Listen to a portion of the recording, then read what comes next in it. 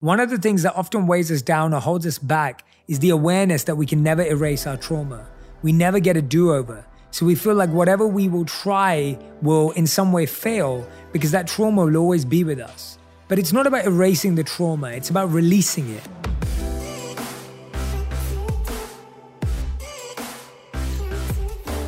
Hey everyone, welcome back to On Purpose. I am so happy. How many of you heard the Will Smith episode that we just had on Monday? It was insane. It was incredible. It was a full 1 hour, 45-minute episode or something like that. And the feedback from all of you has just been phenomenal. Thank you so much for making the time to listen to it, to share it on your stories, to talk about it everywhere. It's been absolutely incredible to see. And I'm so happy to see that so many of you are taking away so much from it. Anyway, highly go and recommend listen to it if you haven't listened to it already. And today we're talking about 4 signs you may have hidden trauma and 6 steps to letting go of what's holding you back. Now, I just want to give a big shout out before we dive in to the 15,000 of you that have left a review on the podcast app. It means the world to us, honestly. And I'm going to read out some of these incredible ones. So here's one from the Beginner Investor. Jay, I came across your podcast as I took the leap to start my own business and felt the universe was pushing me to grow. Your podcast has been a daily routine for me to keep me focused, motivated, and grounded. You're truly walking in purpose and a true change agent. Thank you for sharing. Beginner Investor, thank you from you. This is from Akafella. Whenever I'm consistently listening to Jay Shetty's content, I find that my life happens to be in a good place. No coincidence at all. Thank you and your team for the knowledge and love you put out into the world. I want to give a big shout out to my team that's working tirelessly to bring this podcast to all of you. And this is from Sienna Miller. I started this podcast alongside Jay's book, Think Like a Monk. I finished the book this morning, but will continue using the podcast. It has helped me navigate growth during a very challenging time in my life, following the first near-death experience I've ever had. Even the strongest minded of us all find ourselves struggling at times for many reasons. And the sharing from people like Jay can greatly help us get through those struggles and find beauty in them. I highly recommend Jay's tools of helping you flourish wherever you're currently planted in life. Thank you, Jay. Thank you for all your amazing reviews. They mean the world to us. And I hope that those of you who are loving the podcast and listening will leave a review for us as well. So let's dive into today's podcast. Have you ever had the experience where there's something you want to accomplish and you've tried all of the productivity advice and you've done all the steps they say you should do, breaking things down into smaller pieces, scheduling time for focused work, minimizing interruptions and distractions. And when you sit down to do it, you're blocked. You can't focus. Or you find even more ways to stop and limit yourself. Or do you notice the same patterns and challenges keep popping up in your relationships and you just can't figure out why? You keep overcommitting yourself. You keep getting into relationships with people who are more takers than givers. Or maybe every time you start to get close to someone, you get scared and things fall apart.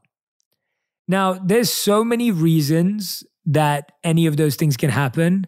But if you've explored some of those reasons or read lots of self-help books on work or relationships, and they just don't seem to be helping, it could be that the source is trauma. Sometimes we're aware of our traumas we've experienced, but sometimes we're not. Sometimes our bodies and minds are holding traumas we don't even realize. Today, we're talking about how to uncover some of those unrealized traumas, along with steps you can take to begin to release them. Now, I just want to have a vulnerable moment and be open and honest with you. There used to be a time when I would say something like, oh, I never get stressed. I never experience stress. And what I actually was, well, I didn't understand this then, but what I was actually trying to say is that I don't experience stress mentally, but I was unconscious to the fact that I experienced stress physically, right? I was experiencing so much stress physically that I wasn't even aware of it. And when I became aware of it, I realized that all the stress I didn't feel in my mind was just being stored in my body. And so some of you may find you experience stress in the mind and stress in the body. Some of you may find it either or. The point is that trauma and stress finds a place. It's energy. Energy doesn't just disrupt itself. Like, it doesn't just destroy. It needs to transfer and move. So we have to ask ourselves, if we're not moving that energy outwards, it has to be landing somewhere inwards. So that was my personal experience that I wanted to share with you, because I too had that internal dialogue of, oh, this doesn't affect me. I'm strong enough for this. And as time's gone on, I've realized that being strong is accepting what we're feeling, not negating it. And when I look at the studies, according to the Substance Abuse and Mental Health Services Administration, 61% of men and 51% of women report at least one traumatic event in their lifetime. Now, there are many types of trauma, individual events to things that happen to families, other groups, or even entire communities. Examples are things like natural disasters such as the 2004 tsunami or Hurricane Katrina or Australian or Californian wildfires. Yet we can also be affected by hidden traumas that can be the source of everyday challenges. And a lot of us don't realize, like, traumas could have happened when we were younger. Traumas don't have to be the external horrific event that we think they do. Sometimes they can be what someone said to us, or how someone behaved with us, or how someone ignored us. One of the reasons it can be difficult to identify past traumas that are affecting us in the present time is that we think traumas have to be of a certain nature, like childhood abuse or a terror attack. We think they have to be obvious traumas. For instance, I know someone who, as a very young child, was left in a car for a short time while his mother ran into the post office to pick up a package. He'd been asleep and his mother thought she'd just be a minute, but there was a line and he woke up while she was gone. When he saw she wasn't in the car, he was terrified. He began to call for her. He felt trapped because he was too young to unfasten the belt on his car seat. He became frantic. By the time his mother got back to the car, he was hysterical. For some of us, these types of childhood events are ones we experience and move on from. Our parent is able to soothe us, for example, and we feel safe once again. But sometimes these events become written in the memories of our brains and bodies as trauma. A common and broad definition of trauma is any event in which we had the experience of too much, too soon, meaning our nervous system went into a state of overwhelm and we were unable to resolve the event. Typically, we're unable to understand and process the event at the time, so at least some part of us, whether we're aware or not, becomes stuck in that trauma. We're unable to fully move on, or that trauma gets stuck inside of us. For the person I know who had the experience with his mom at the post office, for whatever reason, his mother's reassurances when she returned didn't resolve that event for him, and so it stuck with him. Many years later, he and his girlfriend had gotten into a fight over what she saw as him being possessive and smothering. He was content to spend every night together and would even feel anxious when she had other plans. The way he became aware of this being the trauma wasn't as obvious as this being a strong memory. He actually started meditating to try and deal with some of the anxiety and the fact that he couldn't sleep. And as he meditated more, he actually uncovered this event in his visualization. And this is the power of meditation. Sometimes meditation is not relieving your anxiety first. It actually makes you relive your anxiety to understand where it's coming from. So meditation will first make you relive your anxiety before it relieves it. And that reliving allows you to experience where it comes from, why it's there, what you're struggling with, and then you can truly make a change in your life to overcome that pain. So I want to talk to you a little bit about the signs of trauma so that you can become more aware of this. One of the most challenging things about trauma is that we're often not able to remember it clearly or fully, at least not at first. And that's why it can be so hard to identify when trauma is playing a role in the challenges that are facing us in our lives. Trauma can have a way of camouflaging itself. It can blur its edges, so it's difficult to discern. And that's one of the signs that you may be dealing with a hidden trauma, that you're unable to track your anxiety, fear, or other emotions to a clear source. Or that when you try and remember certain events or periods in your past, they're fuzzy or difficult to recall. Not remembering certain things doesn't always indicate trauma. Researchers say that the intensity of emotions at the time of the event impact how our brains encode memories. If an event wasn't particularly stimulating in any way, good or bad, it simply may not stand out in our memory. Or it can indicate that our minds are keeping something from us we're not ready to process. That's the genius of our brain and our mind. Sometimes we think, I wish I knew about this sooner. I wish I was aware of this sooner. I wish I dealt with this sooner. But actually, your mind and your brain and your life experience are allowing you to process what you need to process at the right time. This is why I'm always repeating, you're exactly where you need to be, because we think you can't rush or hurry your rehab, your rejuvenation, your, whatever you want to call it, right? You can't rush your process of healing, but your mind and brain are becoming more prone to healing at the right time. As embodiment expert Mala Madrone says, when traumatic experiences are not immediately accessible to us, that's actually part of a survival response. Our bodies and minds work together to sort of encase the trauma and shut us off to it because they know we're not currently equipped to deal with it. So it actually helps us survive and get to a place where we eventually may be.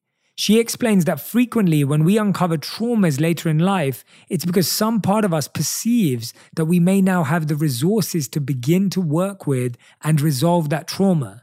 That's for some reason the mind-body intuits it's time. Now, as I was saying earlier, that trauma is mind and body. And this is why massage therapists and mental health providers often say your issues are in your tissues, right? Response to trauma is a combined mind-body response. And so traumas can also become evident in bodily challenges.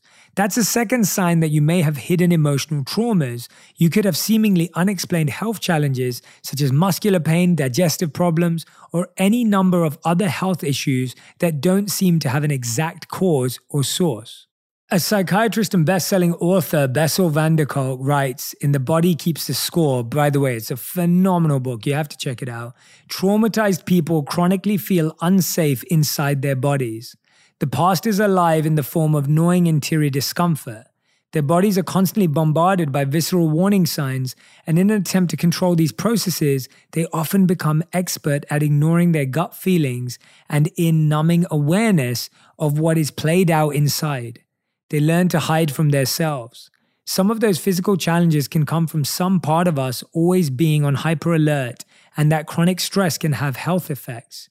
You may be thinking, Jay, I don't feel chronically unsafe in my body. It's important to understand that, again, we're not always aware of these feelings, or we may be aware of one aspect of them. What I learned in my monk training to call the branches of the issue.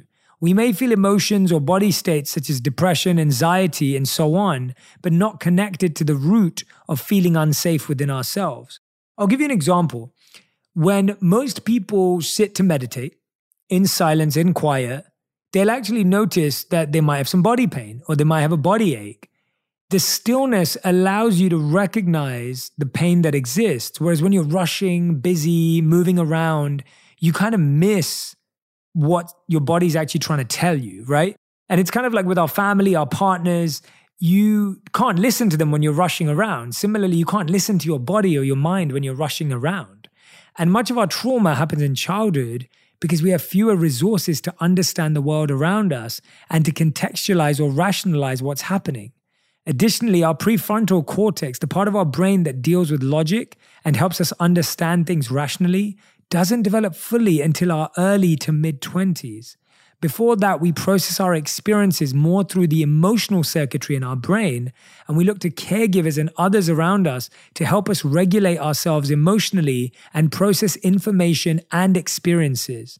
If you've ever seen a child fall and a parent gets up and runs over to them and yells, "Oh no, are you okay?" you may have noticed that in many cases, the child doesn't start to cry until they see the parent is upset. Unless they're legitimately hurt, they get the cue on how to respond from the parent. If the parent freaks out, they are likely to as well.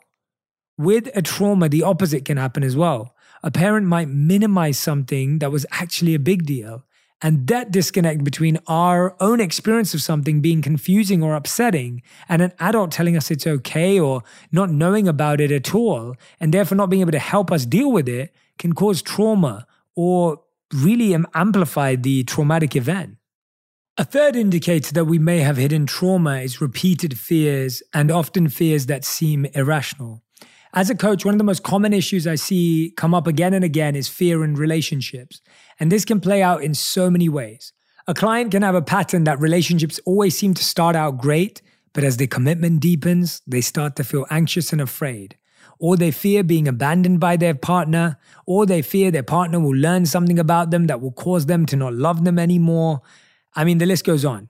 Typically, by the time they come to me, the client has experienced this pattern on repeat and can't figure out why their relationships always seem to end up in the same place or what's causing this fear. Other fear patterns can include chronic fear of socializing, such as social anxiety, fear or obsessive worry over developing health issues, such as hypochondria, fear of losing all of your money or possessions, and the list goes on.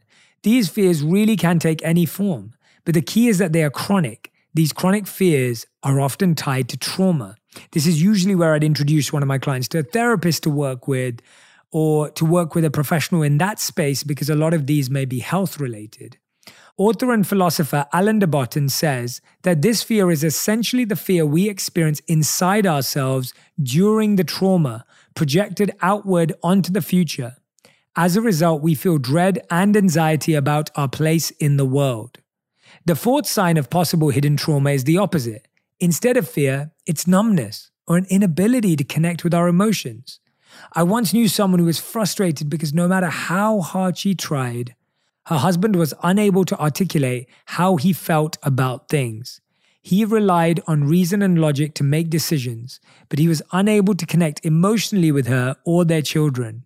It started to negatively affect their relationship, and as a result, they went to couples counseling.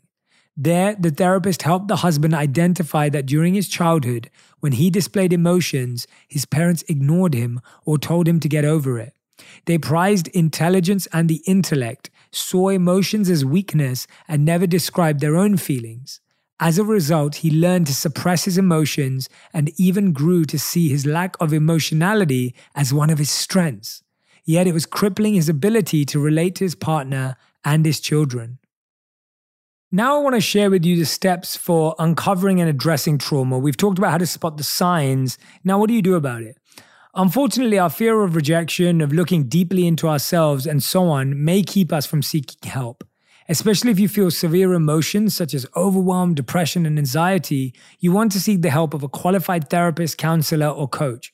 Sometimes we can get by with a little help from our friends, as they say, but it's extremely important to have some source of reliable and verified support. That's the first step towards uncovering and addressing trauma. Once you've identified that you have one or more of the signs of a hidden trauma, you need to find a place that's what clinicians describe as psychologically safe to uncover and address it. You can think of psychological safety as sort of protected area in which you're safe to explore. Think of a wildlife preserve where the animals inside are free to roam because there is a protective fence around them to keep the threats, real or perceived, at bay. If we're not psychologically safe, our nervous system is in our sympathetic or our fight or flight mode, or we can get into overwhelm, which is our freeze mode. As Marla Madrone explains, deep healing literally cannot happen when our nervous system is engaged in flight, fight, or freeze. When our body and mind are in this space, we cannot access the vulnerability necessary to heal because we're too preoccupied, consciously or unconsciously, with our own survival. When we feel psychologically safe, our nervous system can shift into parasympathetic mode, which is where healing happens. If your partner is abusive or downplays your feelings or simply doesn't have the resources to support you in this work, or if you don't feel comfortable with your coach or therapist, for example, you will not have the psychological safety you need to be able to recognize and deal effectively with trauma. The second step to releasing trauma is that once we've found a space of psychological safety, we can start to look for clues as to the source of the trauma. Alan de Botton says that when it comes to uncovering our traumas, we don't want to focus right away on going into our past events or remembering exactly what happened, but instead invoking curiosity about what it is we're afraid of happening now. As he says, our apprehension holds the best clues to our history. What is it we're feeling right now that can give a clue as to a potential past trauma? One of the exercises I like most around this idea is to write down your beliefs. You're going to take some quiet time, preferably when you're relaxed and alone. So take a screenshot of exactly where you are on the podcast right now so you can come back to this later. That said, if it feels safer for you, you can do this in conversation with a trusted friend, counselor, or coach. And sometimes doing it along with a trusted friend or partner can help you get deeper into your own beliefs because you're being vulnerable together, and plus something they say might help you connect with something in yourself. For this exercise, you're simply going to list out every core belief you can think of that you have about your life or about relationships. I like to tell people to go for listing around 15 beliefs. That's a lot. But what that does is it helps you get past the easier or more obvious ones to the deeper ones. This can take some real reflection and some time, so you may even end up doing it a few times, so be ready for that. Or a belief might suddenly occur to you later while you're brushing your teeth or driving. But this exercise will help you get started thinking along those lines and opening yourself up to what's ready to come into your awareness. Some of the beliefs people have shared with me are things like, if people know the real me, they won't love me. Men leave or are unfaithful. The main goal in life is to create as much certainty as possible. If I can control my environment, I can be safe. I can never be safe. In the end, everyone is out for themselves. Expressing my feelings makes me seem weak. And from there, we can start to get curious as to why we might believe that or where that belief might have come from. The third step to releasing trauma, and something I can't emphasize enough, is to go slow. Again, an appropriately trained and licensed coach or mental health professional can be extremely helpful with this. A friend who is a body worker and body work teacher once told me that the most common mistakes new therapists make is that when they encounter a bunch of tight muscles, their automatic reaction is to want to relax them all. They want to make everything soften because they assume that's a good thing, but it can actually create more problems. She said the body comes up with solutions for problems, such as an unstable shoulder, by doing something called armoring. It tightens the muscles around the joint to protect it. If we suddenly loosen the muscles, we can destabilize the entire joint, and we can even cause a phenomenon where the nervous system actually creates more pain. And that pain and that armoring can be physical or it can be psychological, but it's often a combination. So the point is, when we look at possible traumas, to go slowly to try and see what's really going on, to not assume we know, but to take on an attitude or curiosity and respect for the process. We can even hold gratitude to our minds and our bodies for finding an effective way to deal with the situation given the resources it had at the time. Marla Madrone says that when we start to connect to our traumas, we often feel shame that we didn't deal with the situation differently at the time. Gratitude helps to shift this feeling. We can actually say to our younger self, thank you. Thank you for doing the best you could. Thank you for getting me to this place. Now I'm here and I can help. And that links with step 4. When we revisit traumatic events or periods, whether they were 2 years ago or 20 years ago, a key is that we don't want to revisit them as that younger self. We want to revisit them from present time with all of the learning and perspective that we have now. Otherwise, we may simply relive that experience and even re-traumatize ourselves. From present time, we can be in observer mode. We can see other elements of what was going on that we most likely did not see at the time. We can create context and awareness that we weren't capable of having then, and we can bring all the tools of life that we've learned since then to heal. Number 5, as you start understanding and working with your traumas, some of them may naturally start to release as your perspective shifts. Remember the person I talked about earlier who had been left in the car at the post office? After a series of relationship failures that always seemed to boil down to his girlfriend telling him some version of the fact that he was smothering her or too clingy, he made a belief list. Among his beliefs, which he was surprised to discover, was, she may not come back. He didn't understand what that meant at first, but when he got curious about it and took it into meditation, eventually he landed onto that memory. And from there, he became open to the realization that he really was the clingy guy his girlfriends described for a good reason. And he committed to doing what he needed to do to resolve the trauma, not only for the sake of his future relationships, but also for the sake of himself, so that he could feel a sense of safety in his own life that he hadn't felt before. But here was the thing. Even though he'd become aware of the trauma, his next relationship was better, but after a time, as they got closer, his smothering behavior started again. In this case, actually starting to feel safe was the trigger for his trauma. As professor of psychiatry, Stephen Porges says, if you've been traumatized by someone whom you deeply trusted, such as a parent, sibling, or other loved one, feeling safe can actually be a trigger because you felt safe once before that safety resulted in trauma.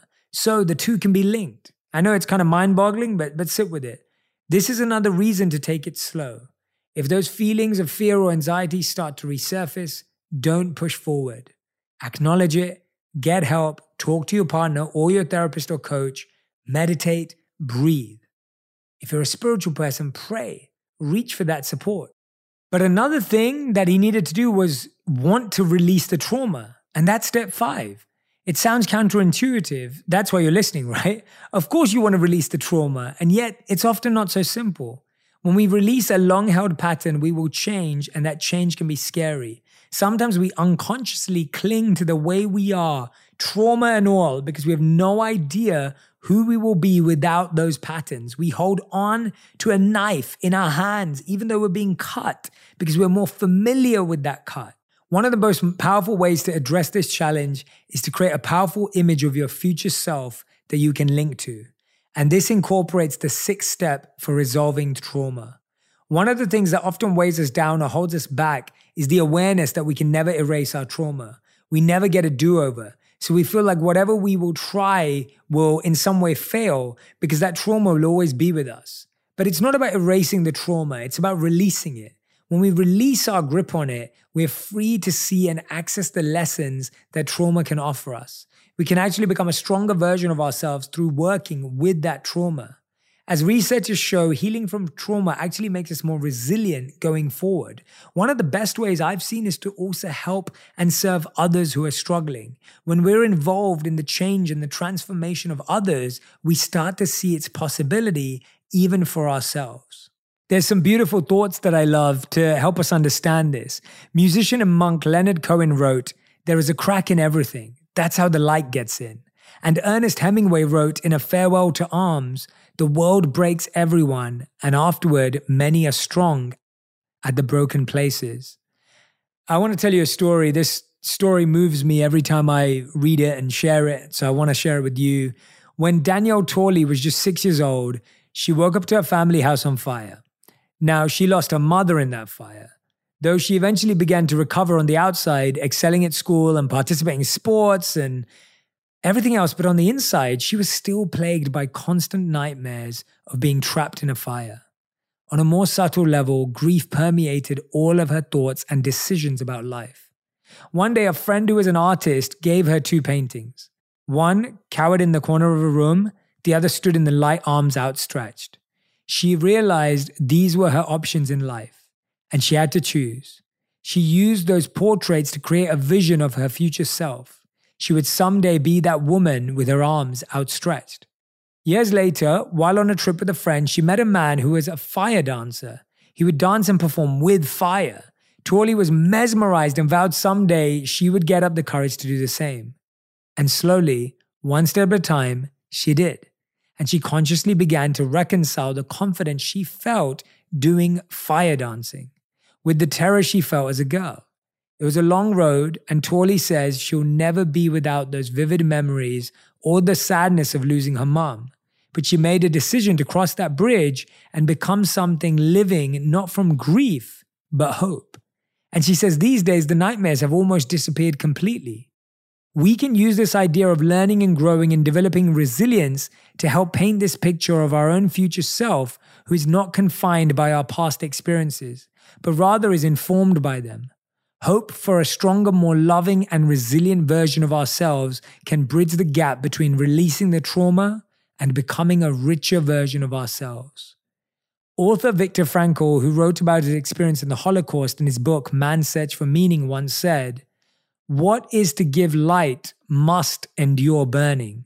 This isn't meant to glorify suffering, yet suffering is something we all experience in life at one time or another.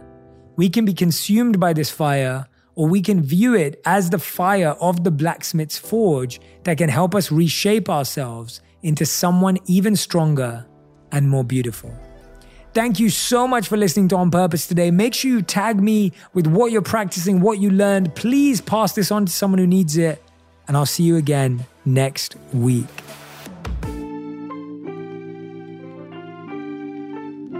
Okay, I have some big news. Thanks to all of your support, I have been nominated for a Webby Award, pretty much the Internet Oscars. Actually, we have, On Purpose, the podcast, has been nominated in the category of Best Health and Wellness Podcast. If you enjoy this podcast, if it makes any difference in your life and has ever had an impact, it would mean the world to me if you vote for us for the People's Voice Award at the Webbies. The link is in the caption. Please, please, please go and vote. It will take all of 20 seconds and it would mean the world to me if you come and support me and my team. Let's go win a Webby. Check out the link in the caption. I can't wait to see if we get number one. Fingers crossed.